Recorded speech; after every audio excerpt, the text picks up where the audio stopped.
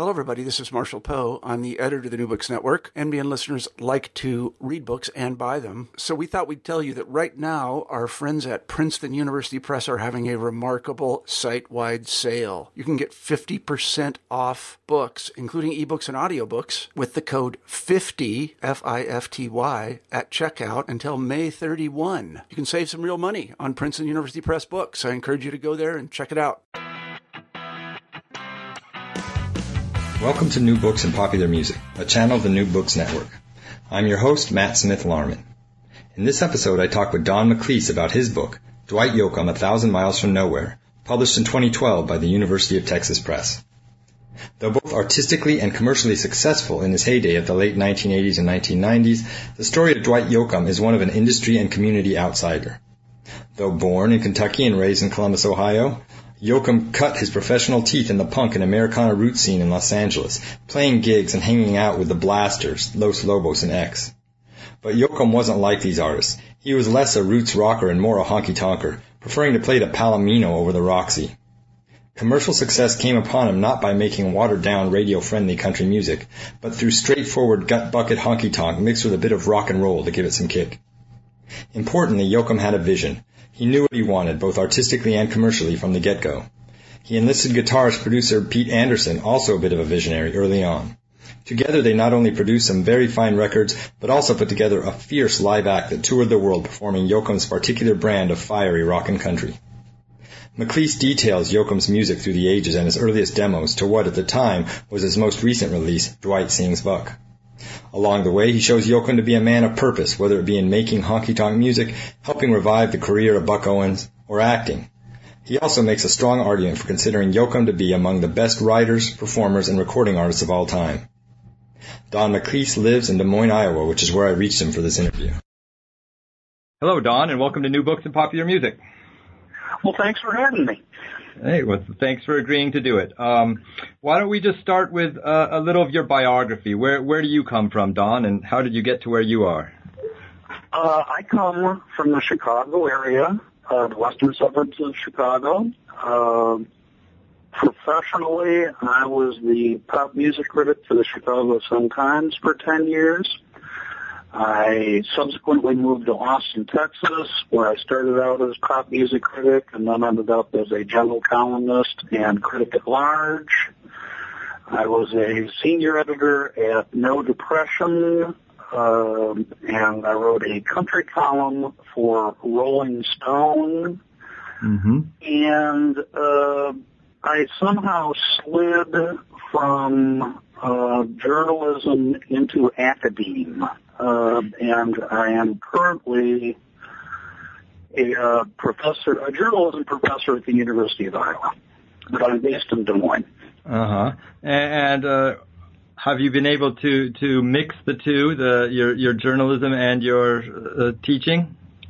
I would love to be able to do more of it being more journalism. The journalistic landscape has changed considerably since I started teaching, and it almost makes me look, somewhat visionary. But I didn't jump into teaching because I foresaw the collapse of a freelance market. It's like I jumped into teaching, and then there became fewer and fewer outlets for which to freelance. I always tell my students there has never been a better time to get published. If by published you mean getting your stuff, on the web or wherever, and there's never been a tougher time to get paid for it. Easier to get published because you can publish yourself. Tougher to get paid. You can publish yourself, and there's all sorts of places that are willing to, trade you publication for exposure. I'm at a point in my career, in my life, where I really don't need any more exposure. And my bank won't take exposure, in lieu of the mortgage payment. So, why write this book? Why write a book about Dwight Yoakam? A number of reasons. Do you want me to start with the idealistic reasons or the cynical reasons? I want you to start wherever you'd like, Don. Okay, well, professionally, it's, those of us there's a cliche in academe, publish or perish.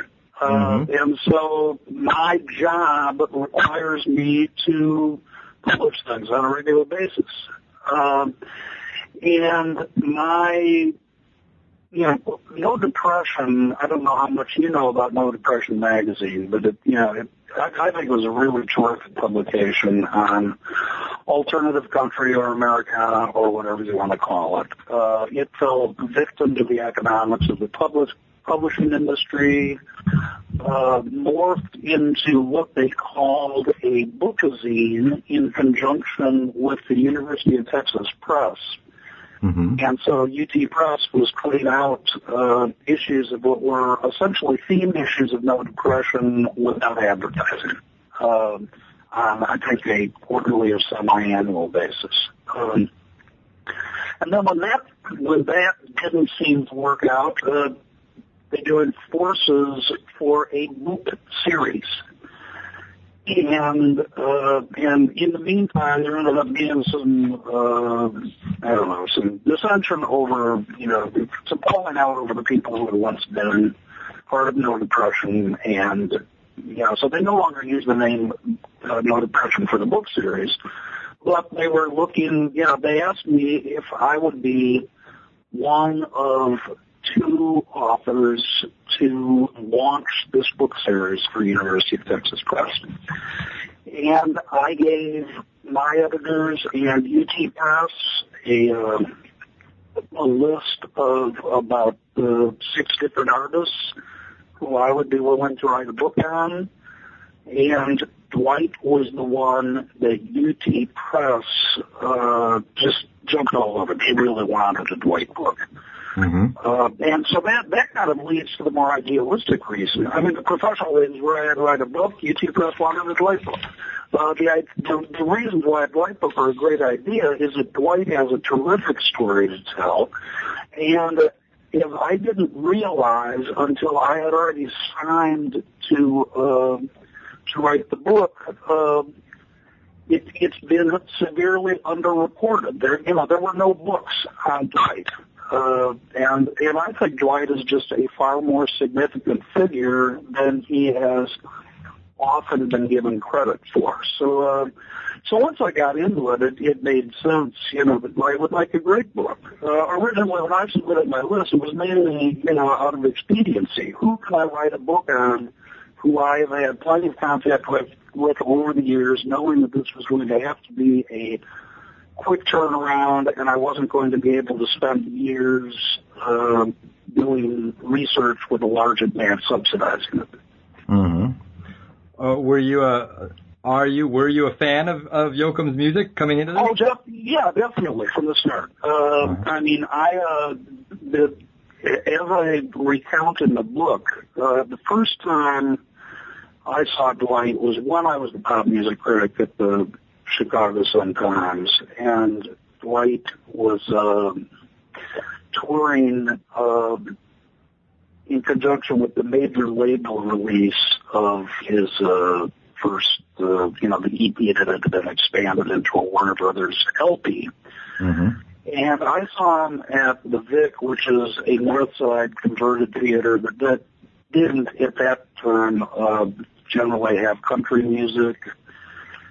And, to me, it was as exciting as any punk rock show I'd ever been to. I almost felt like I was back in the days of the real blood and guts honky-tonks. So I felt like there should have been chicken wire in front of the stage for people, throwing beer bottles or whatever. I liked Dwight's music on the recordings I'd heard because I like traditional country music. I like it more now than I did then. I thought he sounded a little mannered. It just seemed kind of retro revivalist on an album. And then, when I saw him, it's just like everything really kicked in. I just, I became an instant convert. I subsequently had the chance to do a long interview with Dwight, maybe, another year or two down the road. and was just really impressed by how perceptive he was and how honest he was. And also what a world-class talker he was. I mean, I think, I think I brought 3 or 4 tapes, and I think we ran out of tape even then. I mean, and Dwight's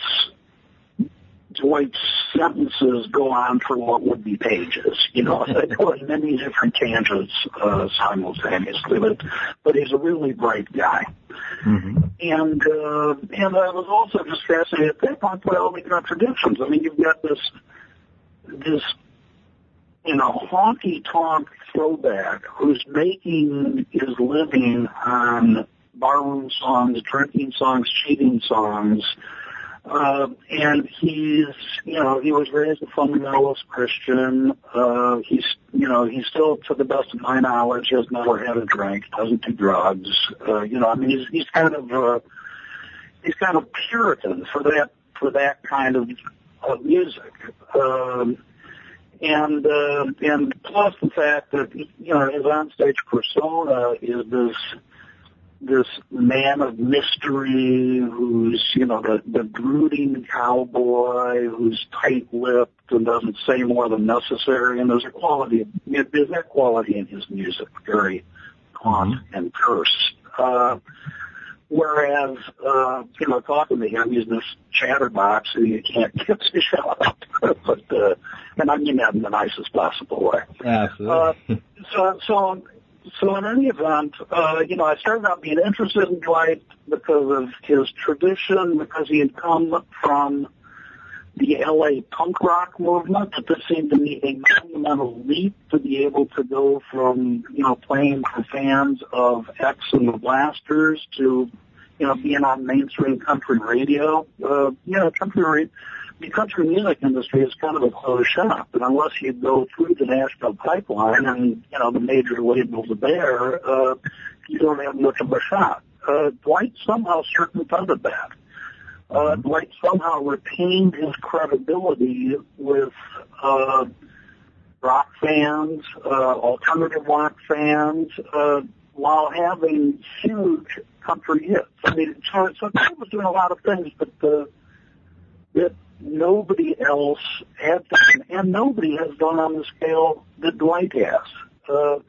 Consequently, after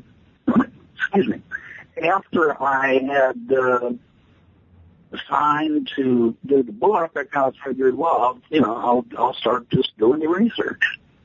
And I discovered there really wasn't much out there. I mean, it seems like anybody who's had a hit record has at least a quickie fan biography that's been issued, but nothing on Dwight. So the field is wide open.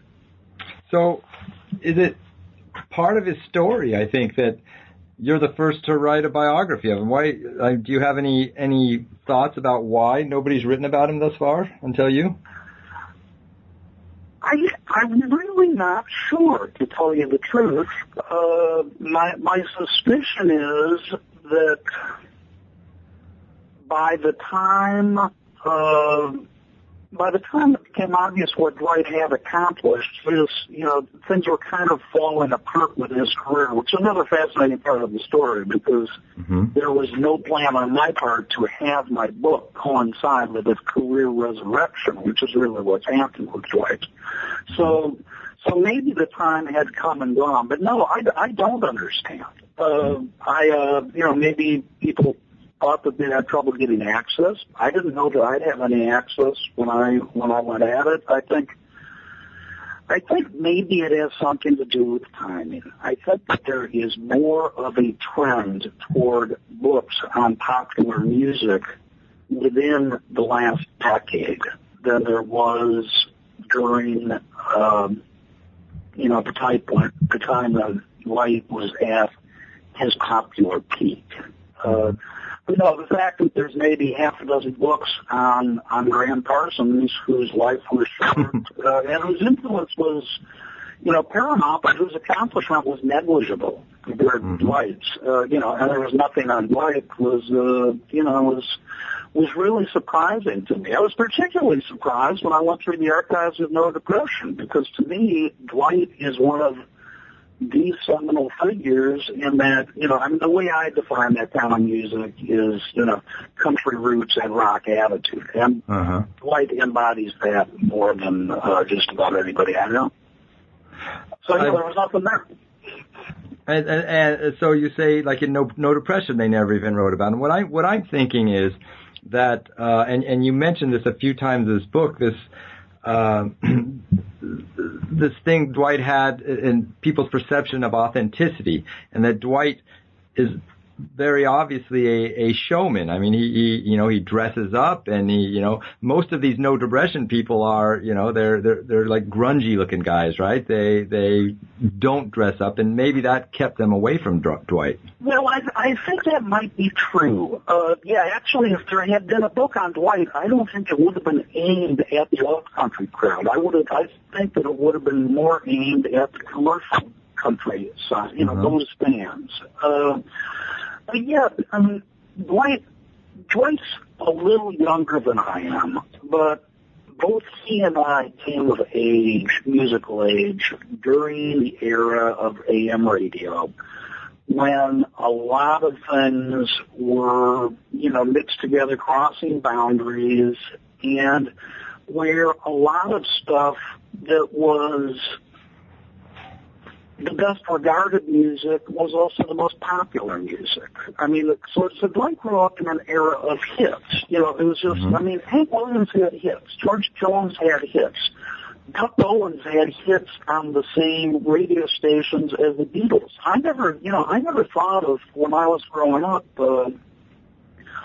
Buck Owens or Marty Robbins or Johnny Cash as being, of a different musical genre than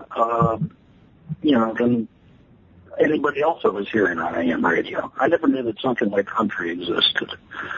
As far as authenticity goes, I think there's a couple things going on there. One is that Dwight's show is perceived as very sensual and very appealing to women.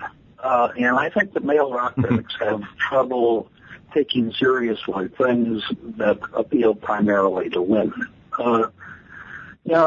Justin Timberlake was considered a joke as long as his fan base was all women. It was only when he started being legitimized by collaborating with other respected male artists that male rock critics started taking Justin Timberlake seriously. I think if you look at the template, that a lot of what Dwight did is very similar to what Elvis did. I mean, Elvis had the huge female following. He drove them crazy. He dressed up. If he was authentic, I don't know authentic to what. There weren't many truck driving mama's boys in Tennessee who moved or looked like Elvis. Whatever Dwight's sins are against authenticity. As I point out in the book, Hank Williams came from a part of the country where nobody wore cowboy hats. Hank Williams wore a cowboy hat.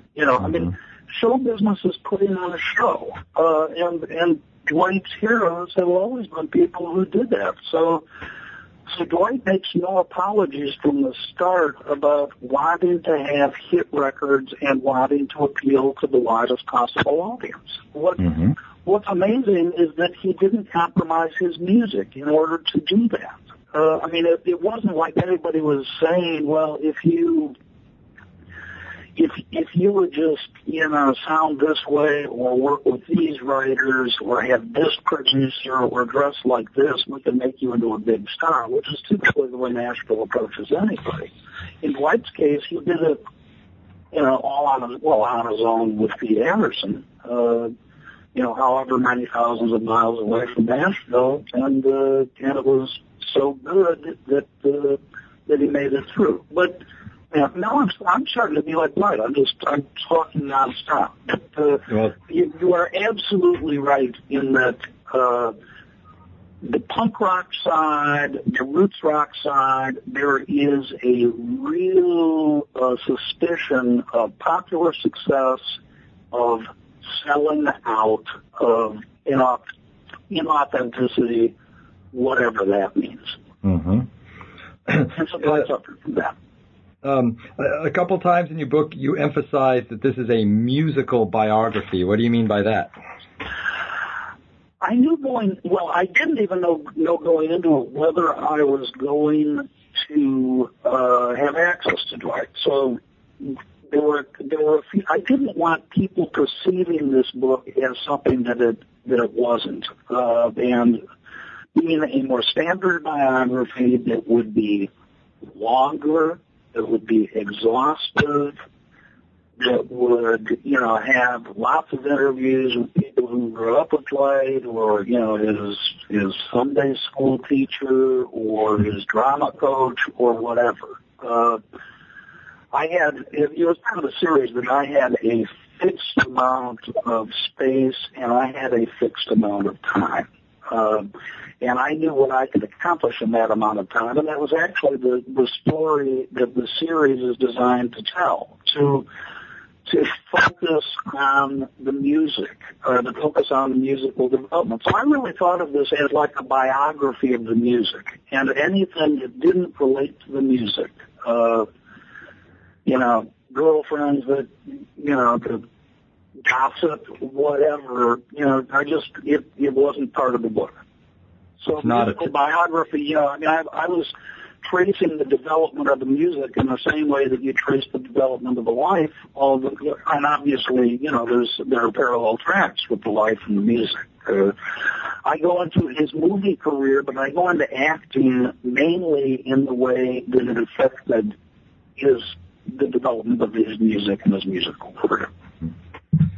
Okay, then, why don't let's talk about his musical biography a little bit, but it has to start with, as you say, there's the parallel between his life since he's making the music. Tell us a little bit about his early years growing up before he goes out to Los Angeles, please. Well, Dwight has long made the Kentucky side of his heritage is what he has steeped his persona in. But the fact is that Dwight grew up, from I think the age of 2. I'd have to go back to the book and look. But from very young, he grew up in Columbus, Ohio. And Columbus is the largest city in the state of Ohio. A lot of people don't know that because I don't have major league teams. But Columbus is huge. It's got Ohio State. It's not southern, even in the way that Cincinnati is southern. And so Dwight would make trips back to Kentucky to visit grandparents and relatives. But he really grew up as an Ohio City kid. His parents listened to a lot of country music, but Dwight also listened to a lot of other stuff, just on AM radio. He talks in the book about one of his early musical successes was being able to mimic Rock On by David Essex, which was a very hippie sort of British rock track from that era. He was more interested in drama in high school than he was in music. He was, his musical start was, forming a Sha-Na-Na type band. And actually when, so he has all of this Ohio in him. He wanted to get out of Ohio. He wanted to be in show business. He spent, a semester at Ohio State, the hometown university, split for Nashville, knowing some people through his church down there. And there's like this apocryphal story about Dwight, making the pilgrimage to Nashville and Nashville spurning him. Whereas the reality is that Nashville had no idea who Dwight was, nor should they have? I mean, Dwight at that point hadn't written any songs. He had no musical direction. He had an audition at Opryland. I mean, it wasn't like Dwight had anything to bring to Nashville. And when he went out, he subsequently, instead of going back to school, he went out to Los Angeles. And the major reasons he went to Los Angeles, I mean, he went there kind of to follow the country rock. That he knew he could do Eagles songs. He was a big Emmylou Harris fan. He was a big Prince fan. And a lot of the stuff that Dwight went out to L.A. to pursue, it was gone by the time he got there. And he ended up as a short order cook in Long Beach. He did some community theater out there. And it took Dwight's overnight success took him about 10 years from the time he went out to Los Angeles to when he got, really started to build a buzz out there. And then, that was the punk rock scene, which Dwight had no, the punk rock scene, it wasn't like he was going out for the idea, this is the master plan, it was a fluke. So he went out to L.A. for the same reason so many young people go out to L.A. I mean, it was show business generally. I mean, he could have ended up being an actor for all he knew, right? That's exactly true. And he says, in the book, he talks about how so many of his formative influences were like watching cowboys on TV and having this understanding that a lot of this cowboy ethos was the product of some soundstage in California, and so what he had these dual influences, cowboy shows and guitar heroes. So he wanted to be, the cowboy with the guitar, so he went out there for the same reason a lot of other people, and with about as much chance. The way he tells it, he went out there because a friend of his was driving out there, and I was like, "You want to come?" And he had nothing going on, and he said, "Sure." His friend moved back 6 months later, and Dwight stayed. Mm-hmm.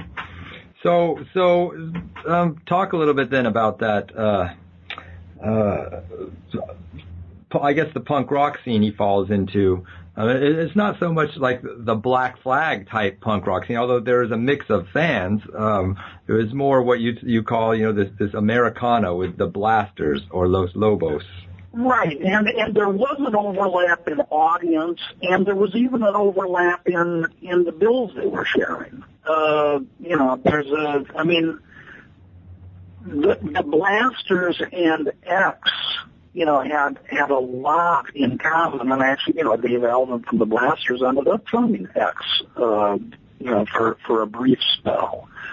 But, I think with both bands, there was a real reverence for American musical roots. I think that throughout the punk scene, there was this rejection of artifice and the rejection of, craft and polish that had kind of taken the place of passion and raw emotion and muscle. And so, as Dave Alvin from the Blasters was the early big champion of Dwight. And he came upon him at the Palomino, which had once been early on, it was the place where the mainstream country, as opposed to L.A. had the hockey talk, then it became kind of home base for the country rock people. And by the time Dwight was out there, he was mainly being like a human jukebox, was doing 3 or 4 sets a night.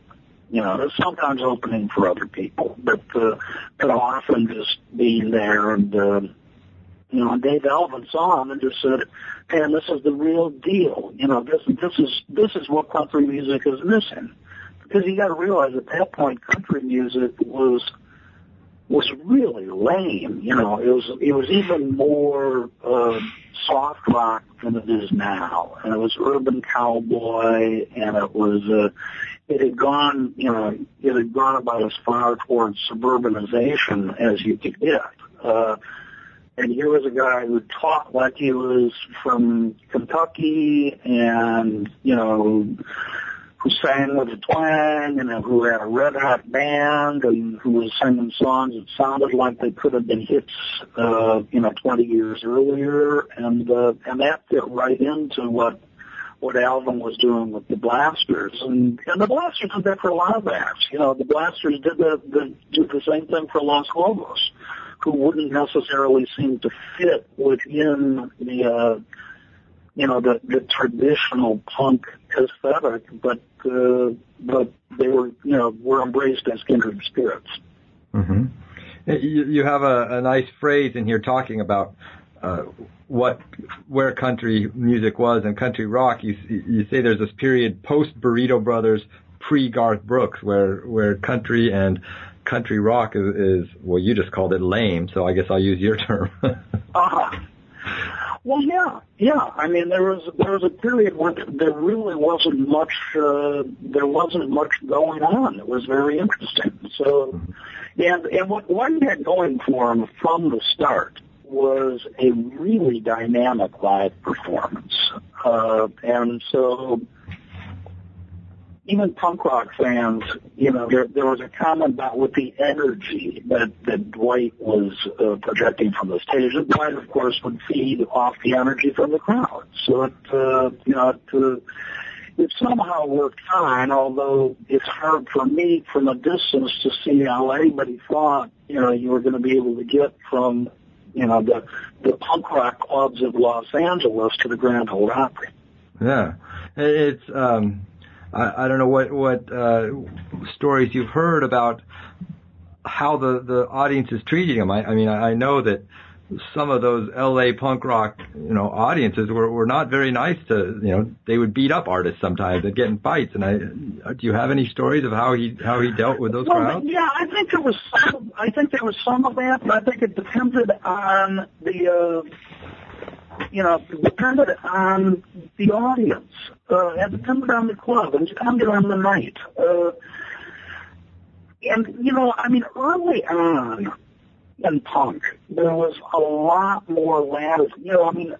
Punk was all about breaking all the rules at the start. Mm-hmm. And punk very quickly became this almost fascist rule-bound sort of music where you had to look like this and you had to sound like this and you had to play this fast and you had to do whatever or else you wouldn't be authentically punk. And that to me is not very punk rock. But there was it was funny because at the time that I was working on the last stages of the book, Bob Mould was coming out with his book, which I reviewed, and he talked about having Dwight on tour with him early on, with Husker Du, and how the Husker Du crowd would shout at him, "Play faster," and Bob said, "So Dwight would play faster," But yeah, Dwight has nothing but good things to say about the reception he received in Los Angeles. Those people, they got him, early press. They got him, they started a buzz around him, and not only around him. I mean, this was also a time when there was kind of a resurgence of that kind of music. I mean, you had Lone Justice, you had Rank and File, you kind of had what was starting to be known as cowpunk. Mm-hmm. Although everybody who's, remotely associated with says that Dwight Dwight was never cowpunk. Cowpunk was like we were talking about earlier, where, you know, you have this disdain for polish or whatever, and you take the stage late in, you know, wearing whatever you rolled out of bed in, and you don't rehearse and this and that, and that was never Dwight's way. I mean, Dwight put on a show, and his bands were well rehearsed, and they dressed up for the show. You know, that was from the start, because Dwight didn't have any interest in being some punk rock cult act. So, if nothing else, those demanding crowds taught him how to, you know, entertain, I'm sure. I mean, he paid his dues. And I think teaching him how to entertain is probably an overstatement, because I think he was a natural entertainer. I mean, his family says he was a ham from the start, so that was recognized. But yeah, definitely, you know, he was able through those shows to really get a sense of how to pace a set, how to make a song work, what worked, what didn't, all of that, you know, well before going into the recording studio. So like Pete Anderson said, by the time they finally signed with Warner's and got and started recording albums, they had 3 albums worth of material that they thought were good, you know, right then. It wasn't, you know, just from playing all that time. So that's a nice transition. Don, thanks. Why don't you, Pete makes an early demo in 1981, and then a few years... Pete did not make the demo. Not Pete, I'm sorry. Dwight, yes. And he meets Pete at some point, and so take us through that. Take us up to his meeting with Pete and getting on signing a contract with Warner's. Okay. There was kind of a community of people who were hanging around the Palomino, and, you know, session musicians and engineers and, you know, all those sorts of folks who could tell that Dwight had something. So the idea was that they would cut a demo during off hours, kind of to pitch Dwight's songs, you know, material to bigger artists. And so Dwight cut a demo, and they, and they took the demo to Nashville, and, you know, nobody was really interested in the songs. Nobody was much interested in, you know, in Dwight as a singer. He didn't sound like what was happening in country music at that time. And so it was, you know, it just seemed like kind of a wasted effort or whatever. But one of the people who ended up hearing the demo as it was circulating was Pete Anderson. And Pete's about 10 years older than Dwight.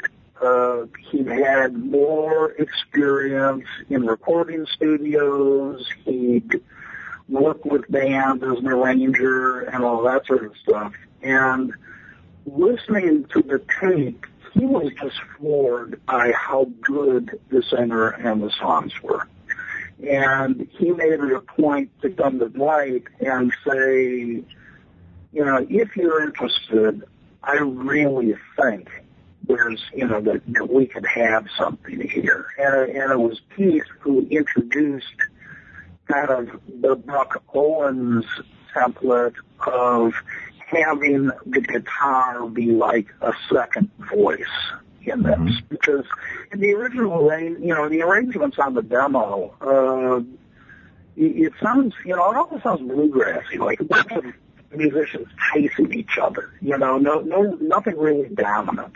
And once Pete got together with Dwight, Pete understood how to arrange these songs to really bring an edge to them, and, you know, to have intros and outros and breaks, and how to edit them down, how to have a real rhythm section, and so it's at a certain point it becomes I wouldn't want to overcredit Pete with Dwight's success, because it isn't like Pete had a string of success on his own. And to my mind, and to the mind of a lot of people, neither Pete nor Dwight has done anything as interesting since they've split as they did together. Although I will say I really like Dwight's new album a lot, and I think that it's and that was released after the book. But my sense is that the biggest break that each of them got was meeting the other and somehow recognizing that they had something great going together and that they would stick to that no matter, what other people told them to do. Mm-hmm.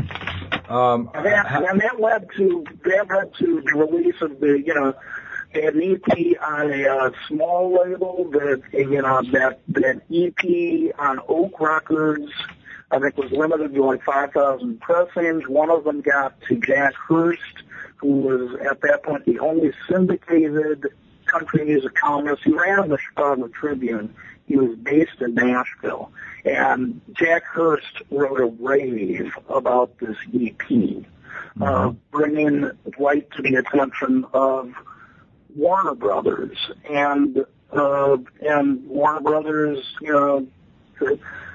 everybody at that point was searching for like the next big thing, because it was obvious that the urban cowboy thing had become a joke and a cliche, and it wasn't selling anything anymore. So, Ed Darth was yet to be on the horizon. So there were all sorts of, what is it going to be? Or is it going to be, Austin style music? Is it going to be folkish? Is it going to be, pop? What's it going to be? And so they were willing to take a flyer on Dwight. Maybe 10 years earlier, 10 years later, they might not. Mm-hmm. The music business is, the best time for music fans is when the music business really has no idea what it's doing. When it's flailing about for new ideas. Mm-hmm. Because when the music business has something that thinks works, it will continue to try to duplicate that and duplicate that and duplicate it until it, just becomes a cliche. Mm-hmm. So they re-release on Warner's that earlier EP, right? Well, they actually added to it. What had been an EP, I'd have to look back on it, but I think it might have been a 6-song EP, and it ended up being 10 songs on Warner's or something like that. But they recorded some more songs, used the same cover, only colorized it, and a lot of this would be, this was actually fairly radical, because a lot of times when somebody would sign an artist like that on the basis of an EP and they wanted to make a major label release on it, they'd insist you go into a Nashville studio with Nashville musicians and a Nashville producer and redo the thing. Warner Brothers, pretty much let what Dwight had done stand. Even Tim McGraw, somebody who was selling multi-platinum, had to fight. It took him 3 or 4 albums before he could get to the point of using his own musicians in the studio. Dwight, from the start, always recorded with his touring band. So, it was a whole different thing. At what point does he become a commercial success? Right away? Not right away. Almost instantaneously. And he started out his tour. He was still playing with the likes of Bob Mould. He played with the Blasters. He was doing a lot of things supporting, punk rock bands. But with the release of the album in 1986, I mean, he started getting airplay for Honky Tonk Man. And another really important thing that happened around that time is you had the rise of video. And so, you know, even though country radio had this stranglehold, CMT was breaking a lot of newer artists, and particularly somebody who was as videogenic as Dwight. I mean, there just became a demand for the sort of excitement that he was generating. You know, very visual artist, and so that you were able to do things quicker at that point than you might have been earlier, where you had to build an audience by playing on the same fans. It might take you 2 years to reach playing the Honky Tonks. You can reach, you know, in a month of power rotations for video. So Dwight left Los Angeles as a punk rock and opening act, and he returned from a year of touring as a mainstream country star. MTV liked him too, didn't they? Oh yeah, they did. Yeah, I mean, he was the one country artist that a lot of people who didn't consider themselves country fans embraced. And that's also, you know, this is something that kind of figures in the book, or figures in my writing the book, and it jumps ahead in the story. But when Dwight released This Time, which was his most commercially successful album, Rolling Stone commissioned me to do the lead review on that album. And at that time, the lead review in Rolling Stone was a big deal. You know, Rolling Stone barely covered country music at that point. And so to slot someone like Dwight Yoakam, to give him that space for the 750,000 word review was just was amazing. And this was before, you know, Rolling Stone would start chasing the emerging country market with Garth Brooks covers and stuff like that. You know, I mean, this was really. So yeah, Dwight all along, if you go to a Dwight concert, you would get a good portion of the crowd that self-identified as country music fans and only went to country music concerts. That you would get a real sizable group who otherwise didn't like country music, who never listened to country radio, who never went to country concerts, but who really liked Dwight. So, you know, and that was unheard of for somebody who was getting mainstream country airplay.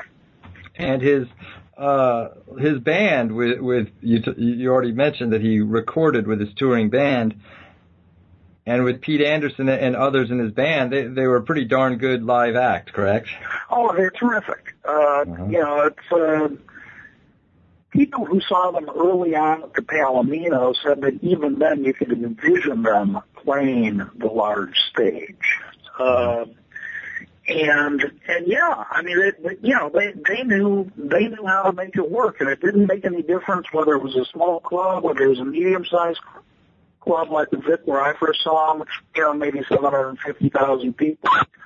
Later saw them at the Chicago Theater, you know, which holds, you know, maybe 3 times that many, and that Buck Holmes was on, you know, a special guest with them at that point. Yeah, it was always a great live band that obviously could recreate the album arrangements because they were the ones who had recorded it, but who always brought an extra special dynamism to the live performance. It was it was always a rock show. You know, it was country roots, but it had the energy of a rock show. And they were sterling musicians as well. They were what? I'm sorry. Sterling musicians. They could play. Sterling, yes. Oh, yeah, they could play. Yeah, all of them could play. And there was, you know, there was some upheaval. There were, you know, people coming and going, and you know, but Pete really knew how to. He was a real band leader. I mean, he really knew how to make that work, and he really knew how to support the musicians and support the singer and the songs without upstaging the singer and the song. Mm-hmm. I guess we'd be remiss if I didn't ask you to talk about Dwight's relationship with Buck Owens.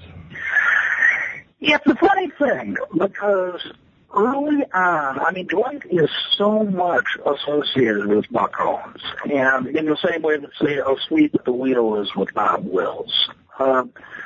Before Dwight went to Los Angeles, I don't think Buck Owens was really on his radar. And even when he recorded the first album, it's more Johnny Horton, who did the original Honky Tonk Man. Johnny Horton, Johnny Cash. These are people who, and as he explained to me, the beacons of inspiration before going out there were Emmylou Harris and John Fogerty. So it wasn't like Dwight was really making this connection with Bakersfield. However, Keith understood that Bakersfield was where this real guitar twang sort of country music was coming from. And so it was Bakersfield that provided the template for Keith to be involved. And then by the time of the second album, Dwight wrote, the song Little Ways, which really sounded like a Buck Owens cover. I mean, it was like he had really shifted toward, having Buck be a major influence. And then, it wasn't long after that he was bringing Buck out of, third album, bringing Buck out of semi-retirement for Streets of Bakersfield, putting Buck back on the country charts. And from then on in, Buck, who was, known as a notoriously difficult man and an extremely shrewd businessman, Buck pretty much adopted Dwight as a surrogate son, at least a surrogate artistic son. And Dwight, ended up, Buck became the biggest star in his constellation. But I'd say that was 2 or 3 albums in. That wasn't from the start. So you've already mentioned this record, but you seem to make the argument that kind of thus far in his career anyway, Dwight's apex, both commercially and artistically, is with the album This Time. That's right. Tell us about that record and why you think this about it. Well, the first 3 albums were, like I said before, those were albums that were stage tested, where all of the material had been stuff that Dwight had been recording for, playing for years. And so it was all ready to go. With the 4th album, If There Was a Way, which I see as kind of a transitional album, Dwight, he no longer had that big bag of songs that he had from the start. So he did some co-writes, good co-writes with Roger Miller and Costas, who's a big country songwriter.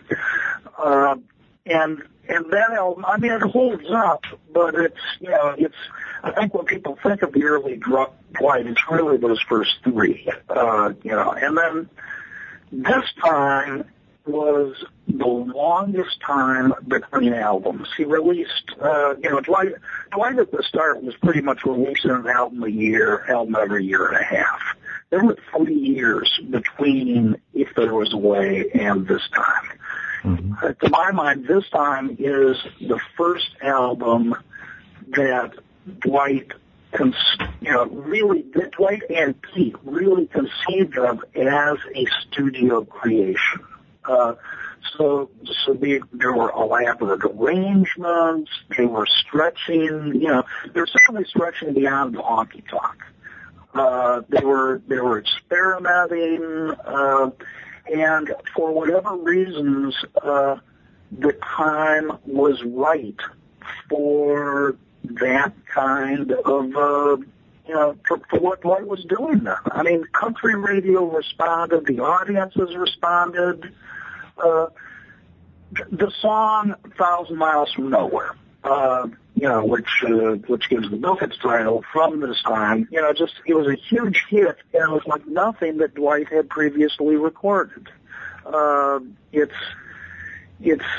more like a Chris Isaak, almost like a Ricky Nelson song. And it's got this long guitar coda after these strings and lush arrangement, a guitar coda that Pete, says that he pretty much copied from Layla. He was channeling Derek and the Dominoes then. So that was a big hit. There were a ton of big hits from the album. It was obvious that he was a guy who had scaled another creative peak. That he was no longer being tied to any sort of anachronistic version of honky tonk. He wasn't a throwback. I mean, this was somebody who was crossing borders, who was looking to the future, who was looking beyond country music, but who was still finding commercial favor with country music. Mm-hmm. And so, and I think it took a lot of people by surprise because people just weren't ready for that sort of growth out of Dwight. And that's the album that really established him.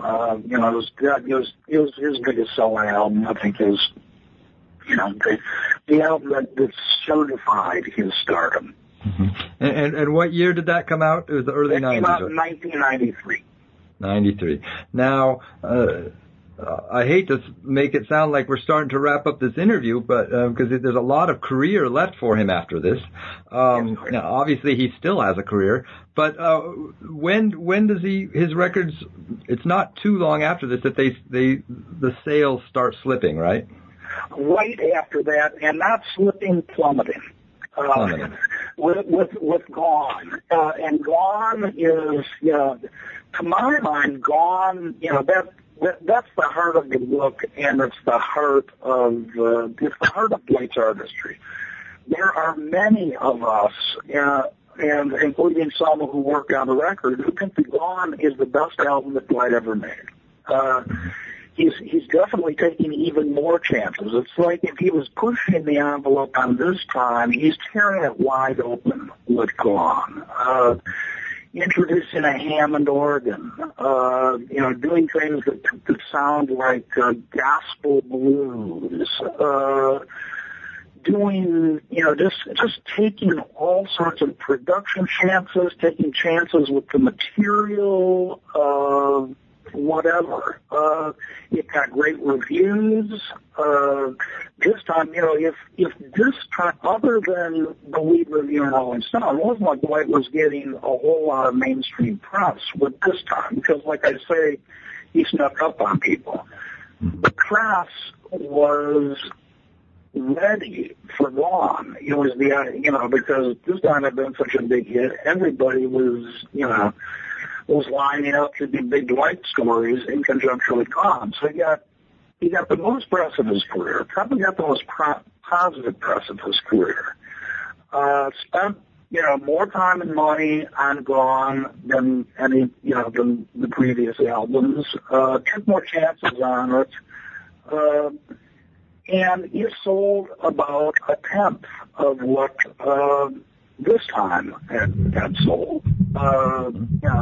Up to a fifth or something. I don't have the, and immediately, and this is where the book gets really interesting, because it's like, the book's really interesting throughout, obviously, but this is where the story to me gets really interesting, because when you're on a career ascent, everybody is playing on the same team, and everybody is each other's biggest fan, and et cetera, and everybody's encouraging risks and chances and all that.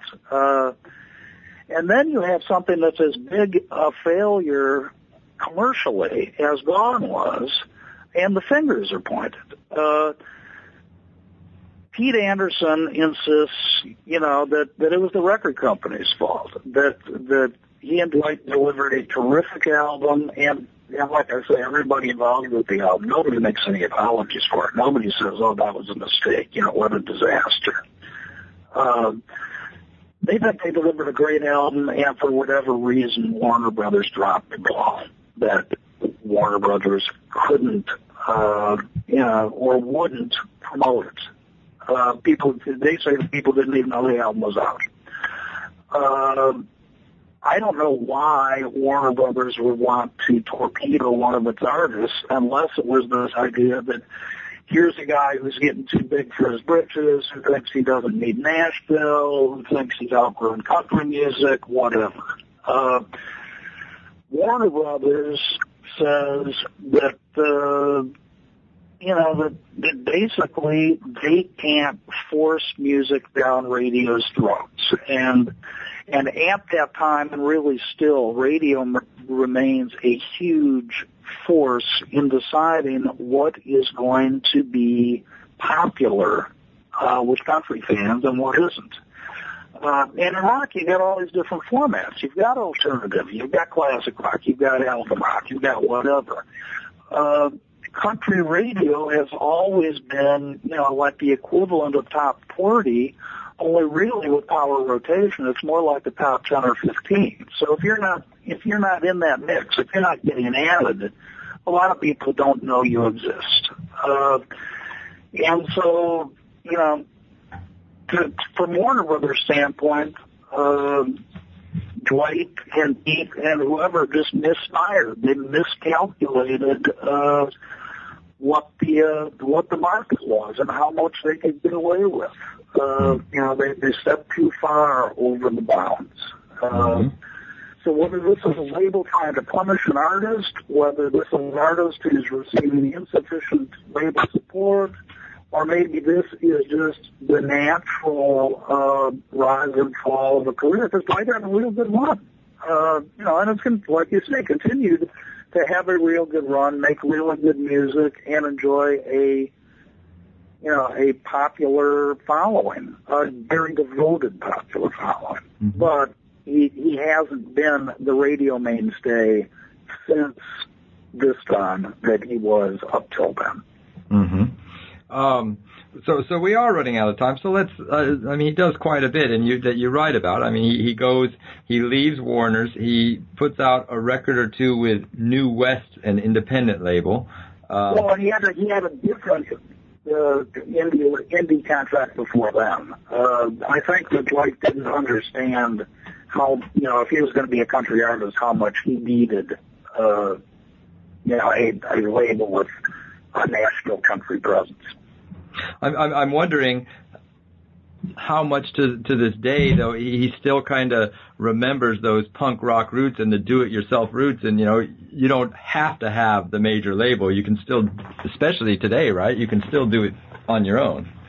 Well, you can, and actually that's one of the reasons why Dwight took so long before releasing this latest album.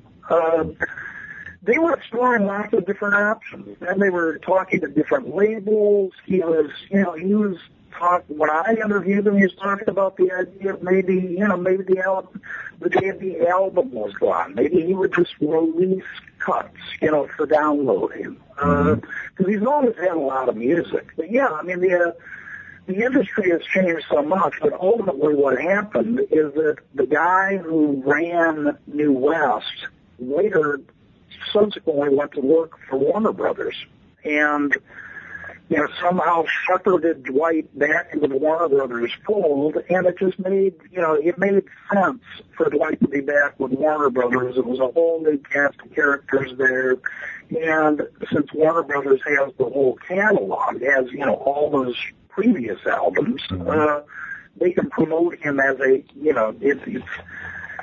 to everyone's benefit for Dwight to do well. Because new stuff can help fill the old stuff, all that sort of thing. So Dwight's back on Warner's, and, all of this happened. There were hints of it happening, when I was working on the book. But everything was tied up, and the album was recorded, released after the book. So. So Don, what do we learn from Dwight's story? Well, that's my academic question for you. Okay. Well, it depends on, who we are. I think if we are an artist, we take terrific encouragement and inspiration from the fact that he was a guy who stuck to his guns, who, didn't compromise, didn't play by the rules everybody said that you needed to play by, and who won the game, who made history. I think if we are people approaching this from the outside, we take a long, hard look at authenticity and what it means in the career of Dwight, and we certainly become more suspicious of the whole idea of commercialism being a dirty word. But there's nothing wrong with popular music strives to be popular. Dwight is a popular musician. And I think ultimately what any of us learn is that Dwight, for all the success he's had, remains underrated as a singer, as a songwriter, and as, a significant artist, someone who, for a very brief time, made an amazing impact on country music. And maybe he still will, huh? Well, maybe he still will, yeah. I mean, his new album is, it's a terrific creative achievement. It sounds like no album that he has made before, and it sounds just like Dwight. Fabulous.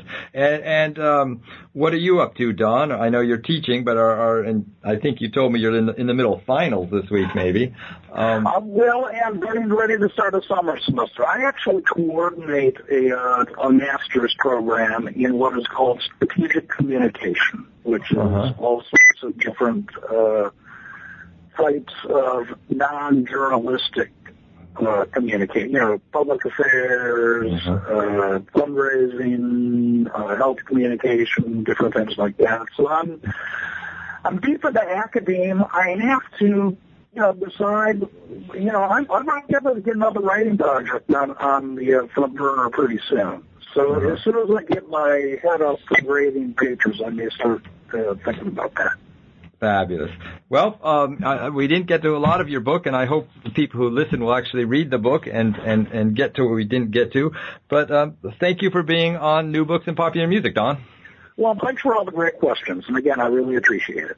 Okay. Well, you have a good time. Okay. Thanks. Bye. You've been listening to a conversation with Don McLeese about his book, Dwight Yoakam, 1,000 Miles from Nowhere, published by the University of Texas Press in 2012. Check back with New Books in Popular Music regularly for more interviews with authors of books about popular music. I'm your host, Matt Smith-Larman. Thanks for listening.